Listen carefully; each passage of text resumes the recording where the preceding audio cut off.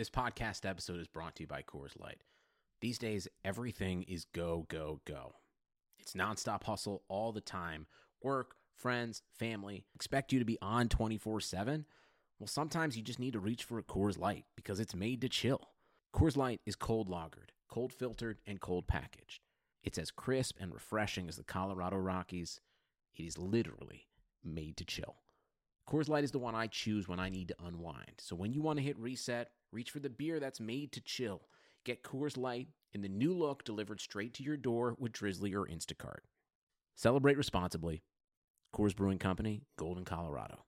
Our homes today are like little cities, full of different interneting boroughs, like the entertainment district in the living room or the virtual fitness center in the garage. And Xfinity Internet keeps it all running smoothly with reliable speed to power all your devices at once. You get coverage around town, from the financial district home office to the spa. Xfinity Internet keeps your little city humming with reliable speed and coverage. Now that's simple, easy, awesome. Find great offers and value today from Xfinity. Go online or call 1-800-XFINITY to learn more. Restrictions apply.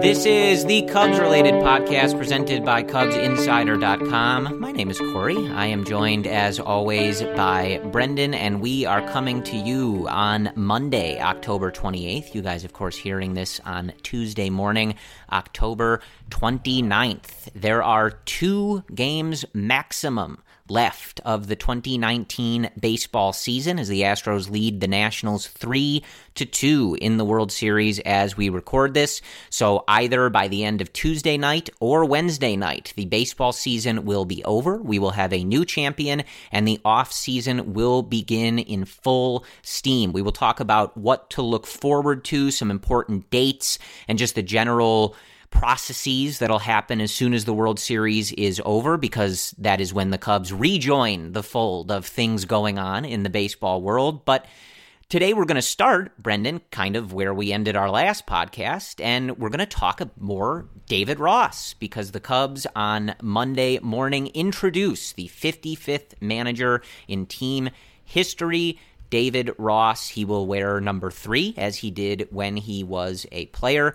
And that process now, I guess, officially over. He got the jersey from Theo. He did the press conference. He is officially in charge of the Chicago Cubs dugout. So, Brendan, I wanted to start there. We get the press conference from him, and I will throw it to you first. It's certainly just a press conference, and usually with these things, not a lot goes on, and I think it would be surprising one way or the other if there was anything either really positive or really negative, because generally it's just answering pretty blasé questions from the media, thanking everybody for the job, saying you're excited, etc. But did you have any reactions one way or another to hearing from our new fearless leader? When you look back at that press conference, the speed at which Ross responds to each question is immediate. There's no thinking. He knows the answers right away, Corey. So that to me suggests he's prepared, he's ready, he's thought these things through. And in his opening statement, he led off by saying, look, I know there's criticism about my inexperience as being a manager, and these are my reasons why that's not an issue. And those included years as a backup catcher, learning from many managers around him like Bobby Cox and Joe Maddon, etc. So Ross knew all the criticisms ahead of time, and he led this press conference with a tangible sense of enthusiasm, something that we as fans have always known to expect for Ross to bring. And overall, there wasn't really anything surprising per se. I will say some of the new things that I thought were informative were, one, they talked about the road woes last year, and they asked, hey, what, Ross, can you do to fix this? And his interpretation was general but still informative, and he thinks just the process, the preparation on the road needs to be changed. That's something that's not completely unknown to us, but something that was one of his main points, which I thought was interesting. Overall, not many things to take away from, but the tone that Ross set was noticeable, and I think overall in the next few weeks, we know Ross is looking outside of the organization for new hires. So that means, will Mark Loretta come back? Will Venable come back?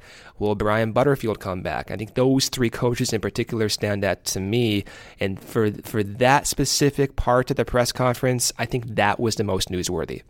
Yeah, I agree with you there, and I think he did really well. And again, like, it's just a press conference, and as we've said for some of the press conferences that Theo has done, like, a lot of this stuff you don't have to take as gospel. It's just a press conference. A lot of it is just kind of those cliches and getting that stuff out there and answering simple questions from the media. But I think he did really well in so much as you can do really well at something like this. And as I was telling you before we jumped on, Brendan, what I really liked from David in this press conference was that he really was very strong in his answers to the several questions that alluded to his friendships with the players on the team, his past relationships, and that kind of grandpa fun role that he occupied in 2016.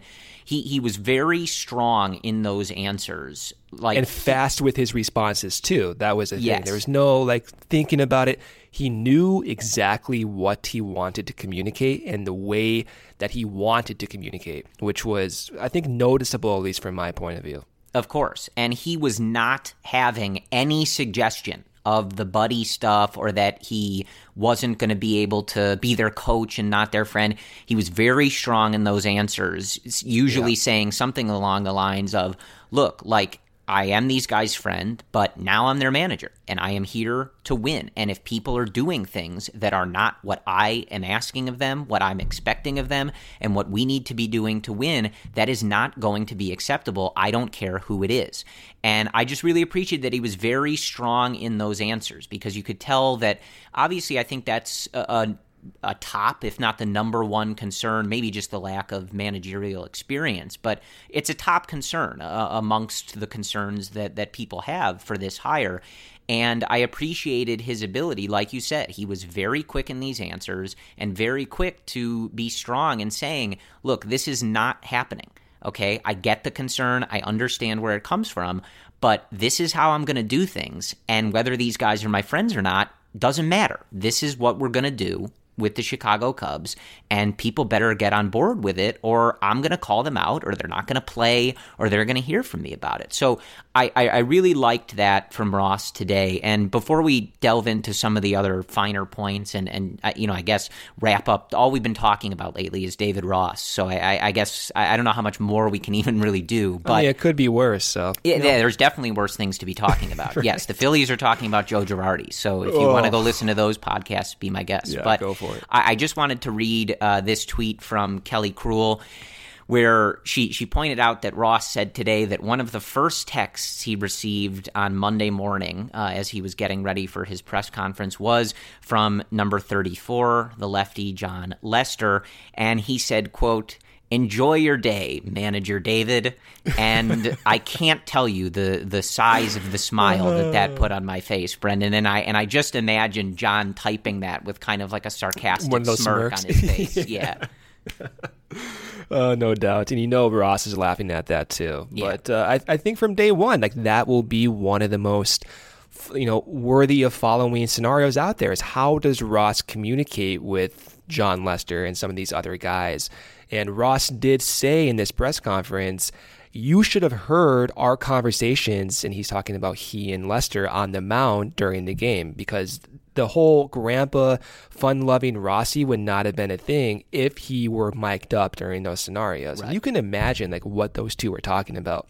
And that is a plus, their ability and other Cubs players' abilities to be honest in their communication with David Ross, and vice versa with Ross's communication with the players, is a valuable commodity. And Ross even said that. That's not a con. The fact that they know these guys, or Ross knows all these players and they've had this history, that's a pro. You're already ahead of the curve communicating with each and every one of these guys individually. And Ross even said that about guys who have native languages with English that's not their first language, Javi Baez and others. He knows how to communicate with those guys in particular, in addition to his years of experience working with so many guys of different backgrounds. So I think like top to bottom, you knew what Ross was going to bring, but the fact that he was fast with the responses, witty with some of the responses, that was what you expected. I think reassuring of the hire, at least from like a media perspective, and how he's going to handle questions being asked and how he's going to handle the responses and some of the criticism he might receive on the way.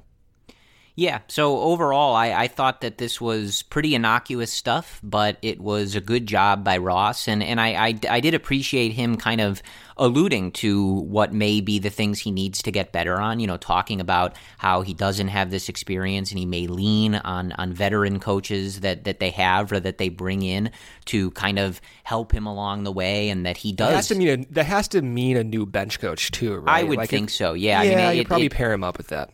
We don't know if Mark Loretta is going to end up getting hired as a manager somewhere, but it did sound as though that was going to be a position that was going to be filled again this offseason. And I think we've said on here before, or maybe just in my other discussions and I just forgot, but I do think that getting a veteran, and Ross alluded to this in the press conference, like having a veteran, it doesn't have to be someone that has been a manager for 20 years or someone with the most experience in the world. But I think that Ross being able to have the ear and have someone in his ear that has that managerial experience to lean on so that Ross can use his intuition, his gut, and his own experience, but have somebody that's done this before. I do think that's going to be really important, especially if we're assuming that Anthony Iapoce stays as the hitting coach and Tommy Hotovy stays as the pitching coach. Those guys don't have all that major league experience. They're both younger guys,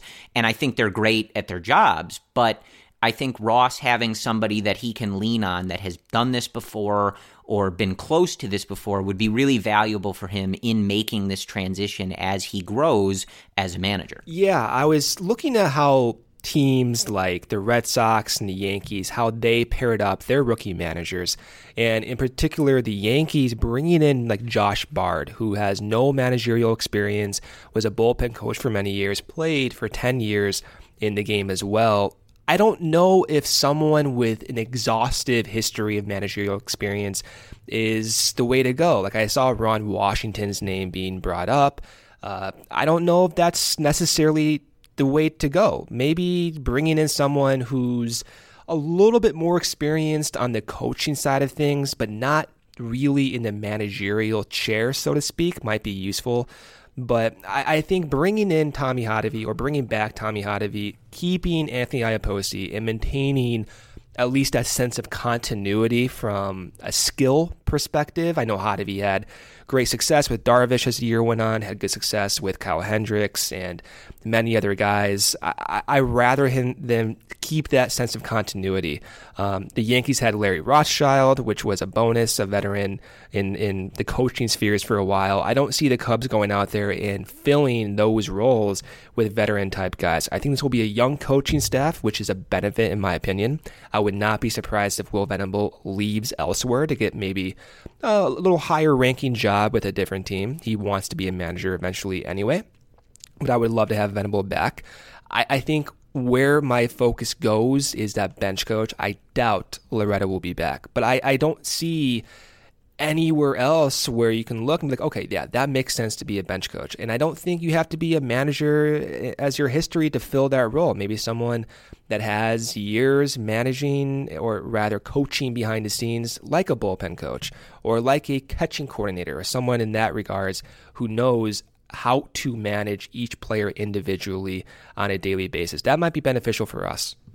He was poised, and for his first go at this with the media as a manager, obviously he's had experience over the last few years working with ESPN, so I think that certainly helps. But he's always been someone that has been a good communicator, and I think that showed in the press conference today. And as it ended, you could hear Theo in the microphone as they were shaking hands. The microphone picked up him saying, "Good job, that was awesome."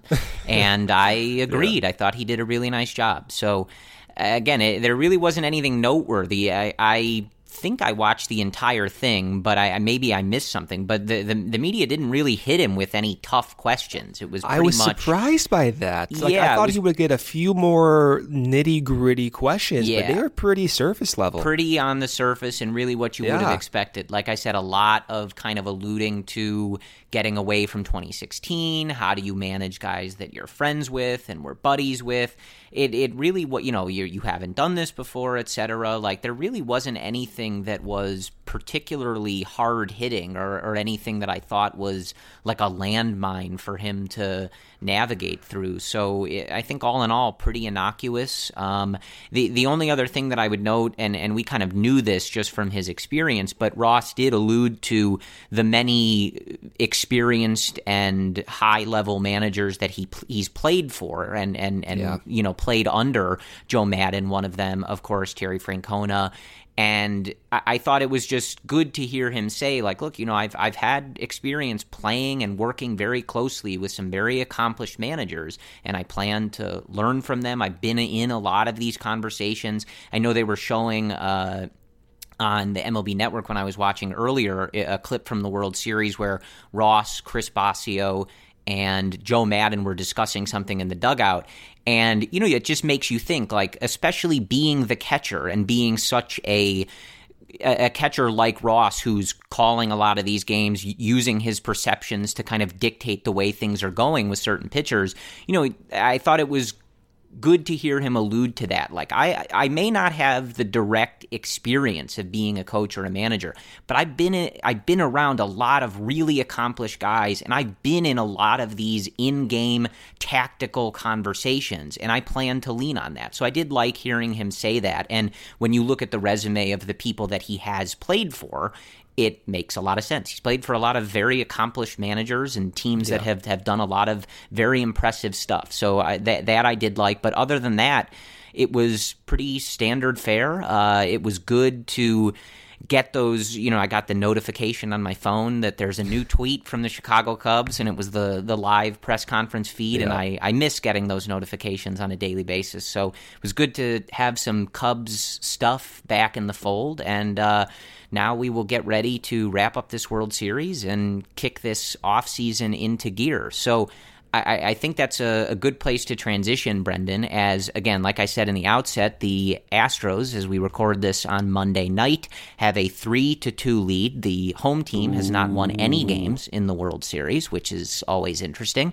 And so that means that there are 2 games left. The season is either going to end with an Astros win on Tuesday or somebody winning in Game 7 on Wednesday. And then Thursday, things really start to kick into gear. The calendar switches to the offseason. The clock kind of starts on some of this stuff. And I guess we need to kind of prepare ourselves for that, Brendan. And not a lot of particularly eye-popping decisions, I guess, for the Cubs. We kind of know who the free agents are. It's not really any of the core guys unless you're, worried about Nick Castellanos, but we'll get there. But I think what we got to make sure we do is we won't talk to you again before Wednesday night comes and goes and somebody has won the World Series. So want to make sure that you guys are prepped for what's going to go on here and what we need to be looking at as far as the Cubs are concerned. So the first thing that is going to happen is a day after the World Series ends, players can file for free agency. So there will be some guys like Nick Castellanos who will be doing that. And then there is a short period where the teams can negotiate with their own free agents and see if they can get something done, but they can't sign anybody yet. The MLB timeline is a little tricky, but it starts immediately after this World Series ends. So that's why we want to talk about this stuff. So, Brendan, as you're looking at this and we're looking at the Cubs roster, again, like most of the key players, right? Chris Bryant, Anthony Rizzo, Javi Baez, etc., they're not going to be involved in a lot of these discussions, but there are certain players who have options that are going to need to be dealt with, certain players that are going to be free agents. So anything really standing out to you in this initial period that you really have your eyes on, or are you just ready to get this offseason going? It just doesn't feel like summer without an ice-cold Coca-Cola in your hand. Stop by your local convenience store today and grab a 20-ounce bottle of Coca-Cola or Coca-Cola Zero Sugar. Or pick up even more delicious refreshment with a 20-ounce bottle of Diet Coke, Sprite, or Fanta. So no matter how you soak in that summer sun, at home or on the go, grab an ice-cold Coca-Cola today and enjoy. Well, for the Cubs' perspective, there's not many unknowns. With Cole Hamels likely not coming back, we would be shocked if the Cubs offered him a qualifying offer of $17.4 million. That's just not going to happen. And with others like Castellanos, you cannot offer him a qualifying offer. He's going to be a free agent. And with Jose Quintana, you're going to pick up his player option and either keep him or, because he is on a team-friendly deal, maybe that's trade fodder for other teams. So we know what the Cubs are going to do.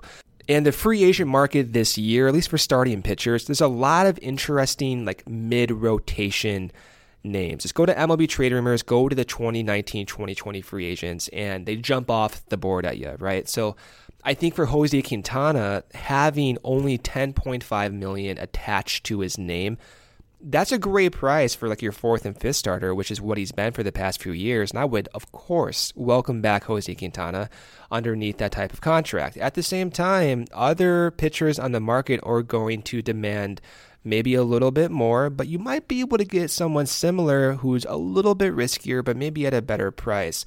And because the market is so, mid-tier heavy in those pitchers, on the same side, other teams may want to go out and look at Jose Quintana in a trade. Maybe they're more comfortable giving up other pieces of surplus, like a position player for Jose Quintana as well. So I think my main focus, at least for the Cubs in terms of these next few weeks, is they're going to pick up Jose Quintana's option and what that means for his trade presence elsewhere, because this is going to be a rapid rumor season, I think. I think this offseason will be a lot different than last year because there's no main guys on top that I think are going to stand in the way of trades. I know you have Garrett Cole, I know you have Anthony Rendon, but last year it was, okay, when is Manny Machado going to sign? And is he going to sign before Bryce Harper? Right. And is that going to set the market up? So you don't have these competing position players or competing pitchers trying to vie for the market or trying to set the tone for the rest of the market. I don't think we're going to get that this year, which means, one, I think the trade rumors will be popping right away.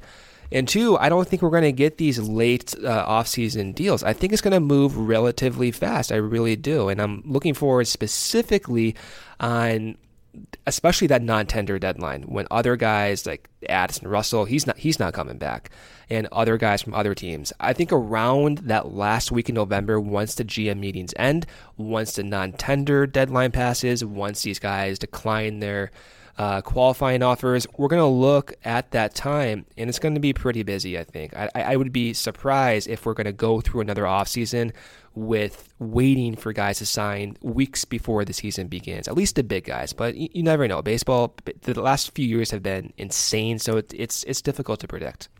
Yeah, I certainly hope so. I do agree with you. I mean, I think this go around, you have a pretty clear top pitcher and you have a pretty clear top hitter. And right. I think that'll kind of make it a little easier, like you said, as you're not dealing with competing position players or competing pitchers, kind of vying for which one wants to make the move first and maybe risk getting the lesser deal of the two. So that does kind of set the stage. I mean, there's guys that the Cubs have to make those decisions on with the options.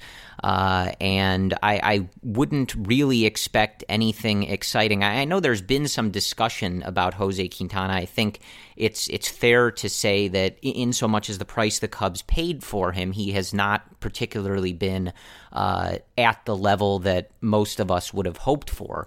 But I think at $10.5 million, which is around where his option is, I'm not. The Cubs are going to have to get pitching somewhere. So whether they pick that up and they decide to trade him and make some moves around it, I've seen some suggestion, at least in some corners, that maybe it would be worthwhile to not pick it up. But I don't really agree with that unless you have a pretty solid plan as to where you're going to get those innings from. And because you can trade Q as well Right. if you are operating from a surplus. I mean, $10.5 million for Q Right. is appealing to other teams who have more Yes. flexibility, perhaps. Yeah, absolutely. So I don't really think that any of this is going to be particularly exciting on that front for the Cubs. And then again, after that period where you can negotiate with your own free agents, so about 6 days-ish, 7 days after the World Series is when free agents, it gets going and stuff can happen and people can start striking deals. So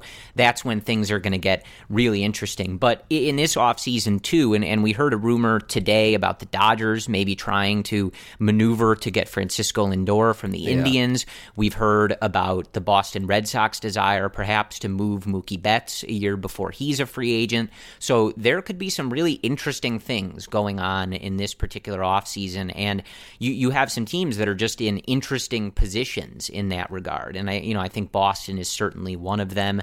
And you look at how Boston and the Cubs both don't make the playoffs, both of the two top payroll teams in the league. So what are they going to do to get themselves back? Boston now has, new front office management. And it's going to be interesting to see how all of this plays out. So I think this offseason has the potential to see some real movement among some of these guys and maybe some new faces in new places. But I think what we should talk about, Brendan, is this Kris Bryant grievance situation. I think this is an important thing, and it will, for better or worse, inform the Cubs' offseason. And so basically, the long and short of it, I would assume that most of you are abreast of this issue as when it happened. But, like other teams have done, the Cubs are certainly not the only team to do this. In fact, almost everybody does this. But they, held Kris Bryant down for that extra, what was it, literally a day, to, quote, work on his defense. And that gained them an extra year in service time so that he is a free agent in 2 years from now rather than 1 year. And the grievance that is being heard currently is basically Kris Bryant and Scott Boras, his agent, saying they manipulated this service time in bad faith. They knew he was ready. They waited until he was literally a day after so that he could get that extra year of service time before becoming a free agent.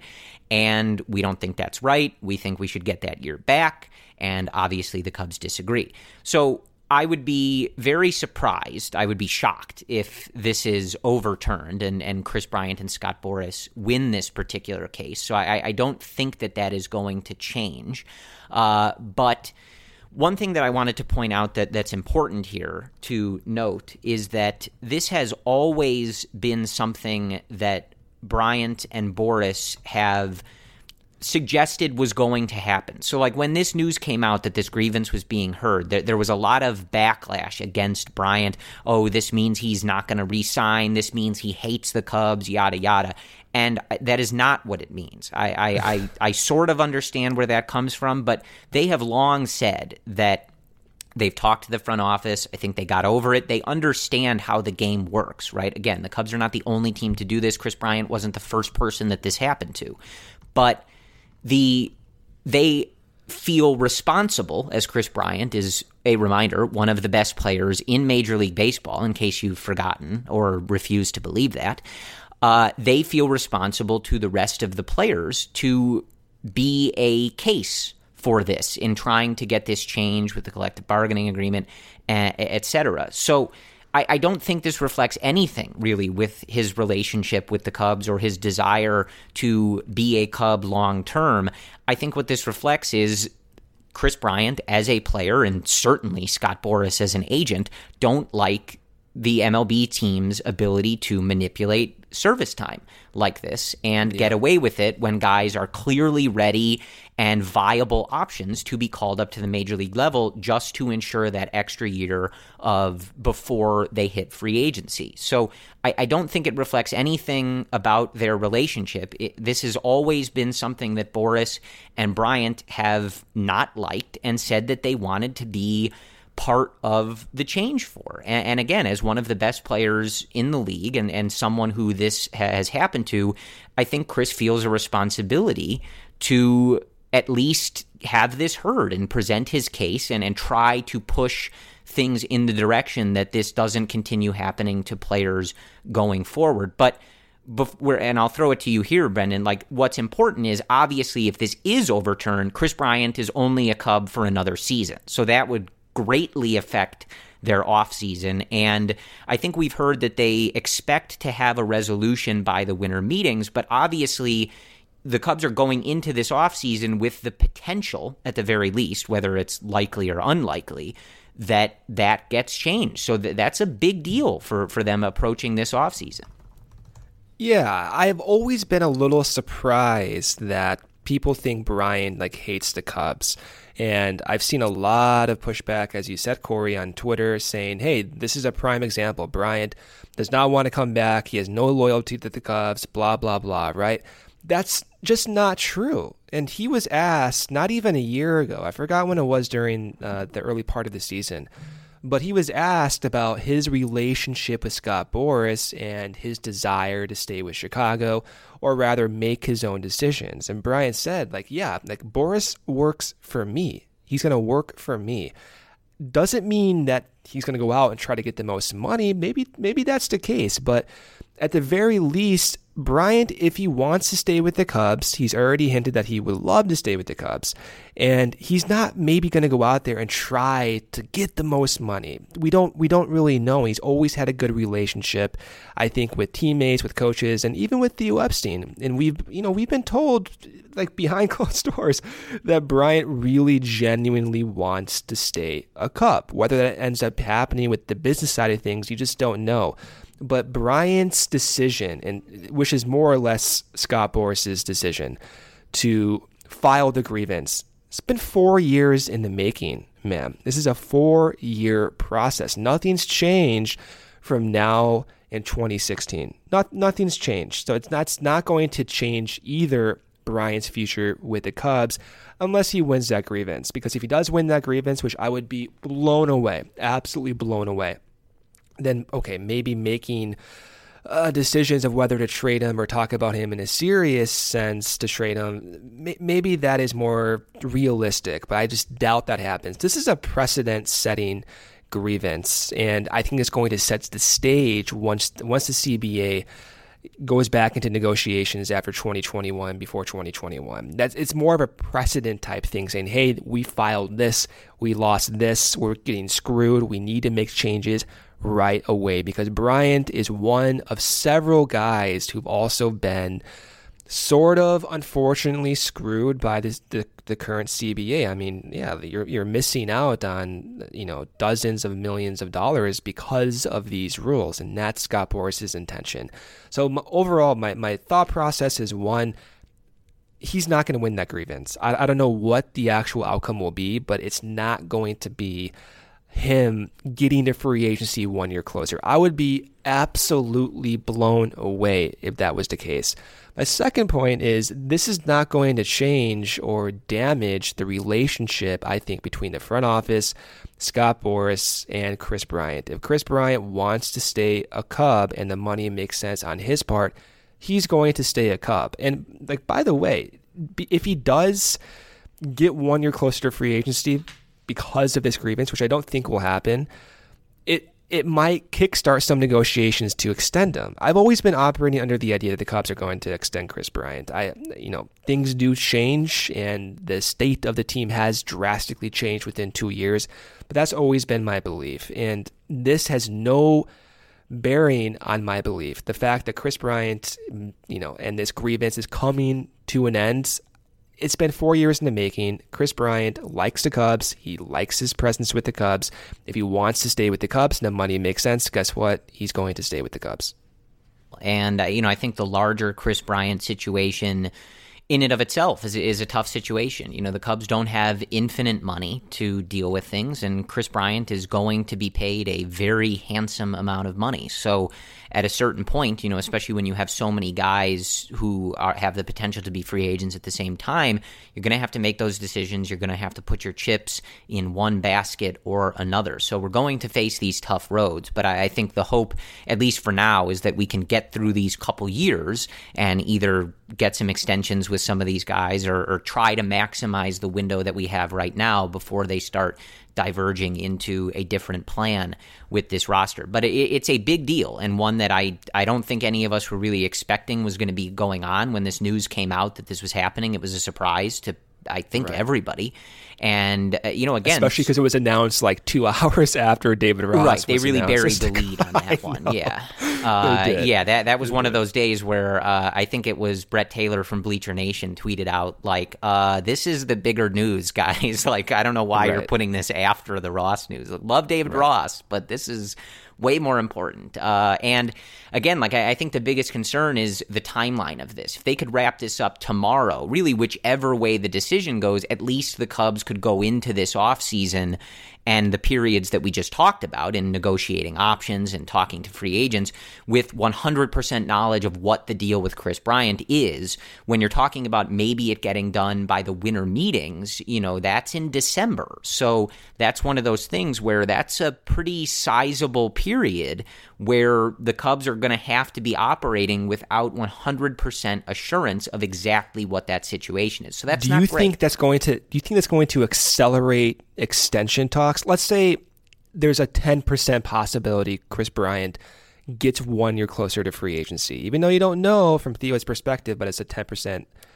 chance of that happening. Do you think this event is going to stimulate realistic extension negotiations right now, which, maybe that's not a bad idea? Maybe Theo and Boris and Bryant are like, what, screw this entire process. Let's extend Bryant for 7 years, $250 million, whatever it ends up being. Right.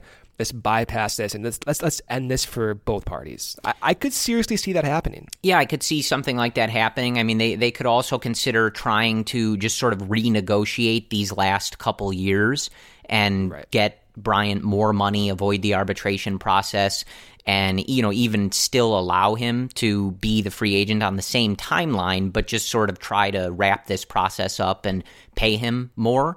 Yeah. I think anything might be on the table. Like I said, this is an interesting bridge for Theo in the front office to cross because, again, Kris Bryant is an extremely important player, and there's all sorts of ways to go about this. Like I said, you can try to maximize the years that you have. You can try to start those conversations about a long-term deal. I have no idea how those conversations would go. I even for as much as I think Kris wants to be a Cub, and he just very much seems like one of those guys that's a one-team kind of player, he would get a lot of money on the free agent market. And I think especially when we see what happens with Garrett Cole in the coming weeks, it's going to be very difficult for him and Scott Boras, no matter what, to not test those waters. But I feel like over the last few years, though, that's not a certainty as it used to be. Yeah, that's fair. I mean, like Bryce Harper. And he's not going to be 26 like Harper, yeah. Yeah. And we expected Harper would get somewhere on the upper end of $300 million. He got $330. That's an insane amount of money, but realistically, people were expecting Harper to approach $400 million. Not only that, though, Corey, like Harper got $25 million per year. It's a 13-year contract, whatever it is. So his annual average value is no different, really, than Jason Hayward's. That's insane. So Harper got his money, but he had to sacrifice years to get the total sum. Machado got his money, and that's more of a realistic deal, I think. But I don't think it's as certain for players of Bryant's stature once they get to free agency that they're going to get their payday. And Bryant has had his injury history, and I know it's not career debilitating, but these are instances that teams use to negotiate against Kris Bryant. He's had 2 years now of injuries basically sidelining him for the second half. That may come into effect. Not saying I'm concerned about that. I'm saying that might affect Bryant's decision to settle with Theo Epstein at a price that makes sense for both parties. And I could see from Bryant's point of view, he is a really marketable player. He does bring in a lot of money through Red Bull, through Adidas, through Express, where the difference between, let's say, $250 million now and $300 million in 2 years, maybe it makes sense just to settle down now, guarantee yourself you get to stay with the same team, your friends, you got David Ross as your manager, you get to keep things going. You know, if you're Theo Epstein, this is one of those things where you want to be able to look at what you're doing with Kris Bryant in a vacuum, but you can't. You have to really project out. And I think Theo and Jed have both talked about this before, where, you know, you can't just tunnel vision for one particular year or season. You have to kind of look at everything on the whole, think about the future, etc. And that's how you're going to have to do this. But I will say the thought of Christopher Lee Bryant playing in any other uniform makes me absolutely sick to my stomach. Can't happen. And I will reiterate, as I think that about wraps up this portion of the discussion, Kris Bryant is one of the best players in baseball. Full stop. You can come find me on Twitter at CF Cubs Related. Brendan is at Cubs Related, and we would be happy. Mix now, thank you. We would be happy to indulge on this subject if you would like us to explain that further, but we don't tolerate any other version of Kris Bryant being discussed. Actually, one last point about Kris Bryant. I do think it's worthy of discussion since we're talking about trade possibilities. Bryant, the fact that his grievance is going to be resolved probably by the middle of December, it doesn't mean that the Cubs can get this insane package back, even if it is solved, right? Like, even if it is 1 year closer to free agency or 2 years closer to free agency, it doesn't exclude the fact that he's going to be paid a lot of money through arbitration. He's projected by MLB Trade Rumors to make $18.5 million next year. That's a lot. So if you're from the Cubs' perspective trying to go out there and get back players of similar value to fill a void of 6 to 7 WAR, you're asking that team to pay for Kris Bryant's contract as well. The likelihood of that happening seems so slim to me, especially in this market. Teams are looking for guys who can provide similar value as Kris Bryant by making half his salary. Like, the days are gone that Kris Bryant is an affordable commodity for a team.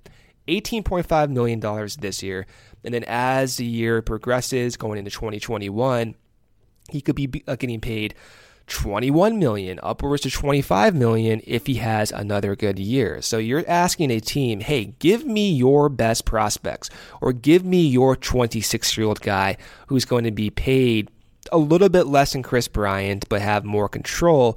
Give me those pieces, and by the way, we'll give you Kris Bryant, one of the team's best players, but you have to pay him almost $40 million to keep him for the next 2 years. Do you see what I'm saying? That's a very difficult thing to negotiate, and from recent memory, I can't remember any team doing that. I really can't. We're seeing the Cleveland Indians talk about Francisco Lindor and the Dodgers going after Lindor as a package as well, but Cleveland's possibly in a rebuilding or a soft rebuilding type mode. The Cubs are full throttle trying to win this division next year, full throttle trying to win the division in 2021, extend that win window because you have Rizzo locked up. You have your entire core locked up for the most part through 2021. If you trade Kris Bryant, you have to 1 billion% be certain that you're going to get 6 WAR back. No doubt about it. It has to happen. You can't go trade Kris Bryant for the top prospects in the league and risk that, because if you do that, then why do you keep Rizzo? He's going to be 31. Why do you go keep Javi? His peak could be right now, right? Like, why would you risk this win window by trading Kris Bryant? Because it doesn't make any sense to trade Kris Bryant, give back prospects, and keep the other guys around. It's just in my mind that's a conflict of interest right there. So I think if Kris Bryant is going to, even win his grievance, doesn't matter in my mind. I doubt he gets traded. The Cubs could very well keep Kris Bryant for 2 years, knowing he will be a free agent, but you're doing so with the knowledge that he's going to provide you in those 2 years a total sum of 15 WAR, the flexibility, the power, the positional, the good versatility. and that might be okay with him. Were you not thinking of his good looks as a positive? It's always a positive. Sorry, Corey. just me. Come on. Yeah, I mean, look, I've seen some discussion, at least in some circles, of what the Cubs should do this offseason, and one of them is maybe taking a step back a little bit and trying to do what you can to build for the future, et cetera. And obviously not a rebuild, but not necessarily pushing all the chips in for 2019. And that's just not a strategy I'm going to agree with. And I think, put simply, this team in this era and window and the amount of money that they have coming in, they should never be taking a step back. This should be full foot on the gas every single time. And that doesn't mean you have to go crazy every offseason. And I'm certainly not naive enough to think that the Ricketts family runs this team like any other business, unlike any other business, right? Like, we've talked about this before. We can want them to spend $400 million on the payroll. Certain things just aren't going to happen, whether we think that they should or not, right? But regardless of whether we're asking them to do anything crazy, like, this team should be at the top of the league in payroll every single year. They should be competing for a championship every single year. Full stop, no questions asked. So I don't want, like you said, Brendan, it's all just to say, if you want to move some of these players, that's fine, but you better be doing enough to keep competing at the same time with whatever you're getting back or whatever payroll flexibility you're getting.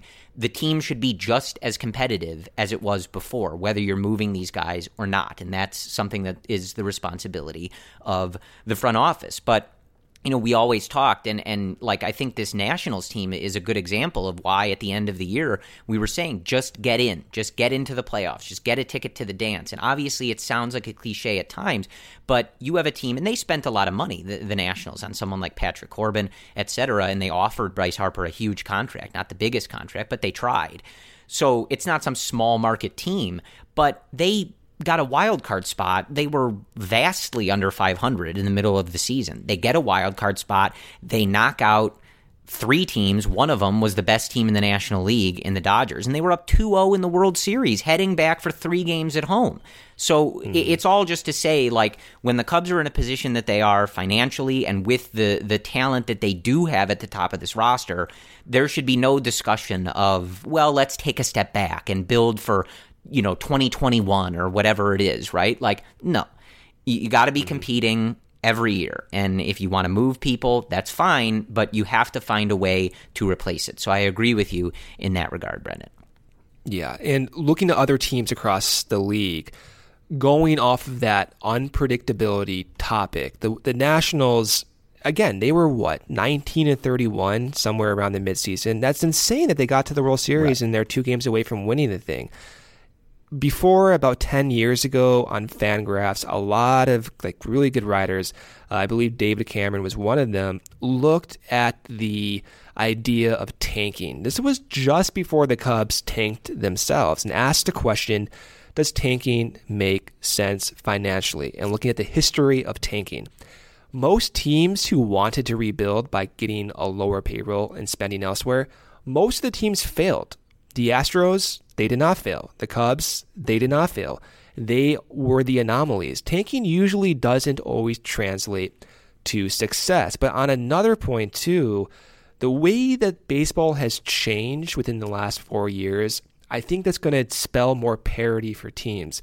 We saw it even in 2019. The Athletics, the Tampa Bay Rays, those 2 teams, the Minnesota Twins, those 3 teams have been on the forefront of player development innovation. So that means there's an increased level of uncertainty on a year-to-year basis that was not seen even 5 years ago. There's always uncertainty in baseball. If you can predict with 100% certainty what a team is going to score and how many runs they're going to give up, the standard deviation or the majority of the teams win versus win projection is plus or minus 6 wins. So that means if you're projected to win 86 games, it could go up to 92 or down to 80. And the reality is you can't predict with 100% certainty how many runs you're going to give up and how many runs you're going to score.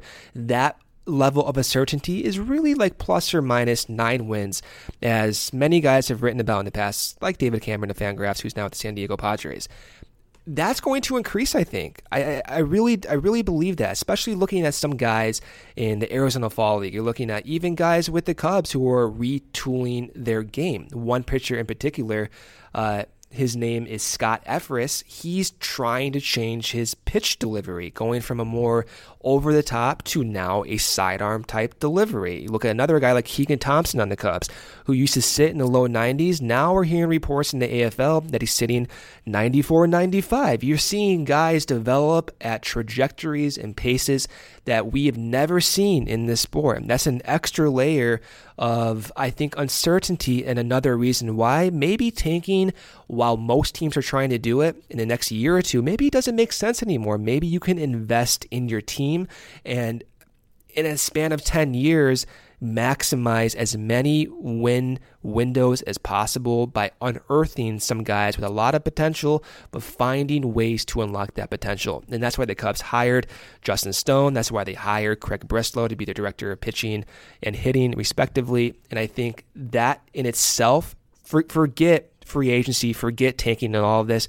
The fact that you can go from a year-to-year basis and improve a lot of your guys within your system, that's an extra layer of uncertainty that might appeal for teams to keep trying to go out there and win. It's going to be interesting over the next few weeks here. Like I said, we've kind of been waiting for this as the Cubs missed the playoffs, as you may have noticed. I did notice, so. Yeah. It's been a long time since we really had stuff to sink our teeth into, but that is going to change once this World Series ends. And as we've said before, I would be prepared for just about anything. I think pretty much anything is going to be on the table for this team. You know, we already talked about Kris Bryant, but maybe we see some extensions. Maybe we see some very familiar faces traded. Hopefully we see some new faces joining the fold. It's going to be an interesting offseason for the Chicago Cubs. Honest question, Brendan. Are you excited for this offseason? Are you nervous? I am. You're excited? No, I'm excited. Okay. I'm not nervous. I've grown over the last, let's say, 5 weeks to expect massive change. Mm-hmm. I'm excited about that. I've grown to appreciate what a lot of these players have done for the Cubs, but I don't know. I'm expecting this team to look so much different that I've gotten beyond the shocking point. Like, oh my God, like we may not see some of these guys we've grown to love over the last few years. Maybe we won't see Kyle Schwarber in a Cubs uniform again. Maybe we won't see Ian Happ in a Cubs uniform again. In a weird alternative reality, maybe Kris Bryant won't be a Cub. That one's going to be a little bit more difficult to swallow. But point being, I'm excited because this is I think the first offseason since Theo took over where we're expecting massive change. 2015, that offseason leading into 2015, we got some change. 2016, we got some more change as well. That was predictable. This one is going to be so unpredictable for so many reasons. And yeah, I think for those reasons, you have to be excited about this. This is the most transformative offseason we've seen for the Cubs in 7 years. So yeah, you have to be excited about it. Yeah, I would say that's where I am as well. I'm prepared. I don't sense that though. You're a little bit. Well, nervous. I mean, I'm nervous just because I do expect that some massive things may go on, but I think that's necessary. You know, as we've talked about, last season was completely unacceptable. So I've gotten to a place where it's like, all right, look, like this is what they got to do. So we got to be on board with it. And yeah, I mean, like you said, there's just certain guys who I would be devastated if they're not on this team anymore. There's certain guys I would be devastated if they are still on this team by the time next season rolls around. But I'm on board with it being necessary. So I guess in that regard, I'm excited. I mean, obviously they can do worse than they did last year, but only really in record, right? Like they didn't make the playoffs. It's not good enough, and they got to find a way to rectify that. So I'm excited to see how Theo and his front office tries to do that. As we heard from Ross today, I'm excited to see him start getting his managerial chops and interacting with these guys and seeing what that looks like. So get ready, I guess, is all that there is to say, because, again, things really kick off once this World Series ends, and it's going to be a fascinating offseason for the MLB, and I am looking forward to it. So I think other than that, as we've talked about, we will come back to you on Tuesday morning, again next week, unless something goes on with the Cubs that we need to jump on over the rest of this week or the weekend.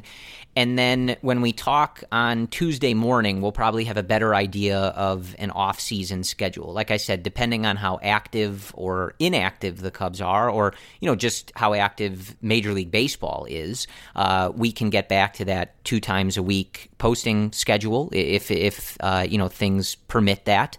And we'll kind of just have to see how that goes. But as always, we will keep you guys abreast of our planning and what we are thinking in that regard. If we get another offseason where it takes till February for any of the relevant free agents to sign, I am not sure what Brendan and I would ramble on to you guys about. And as I always say, we don't like to do that.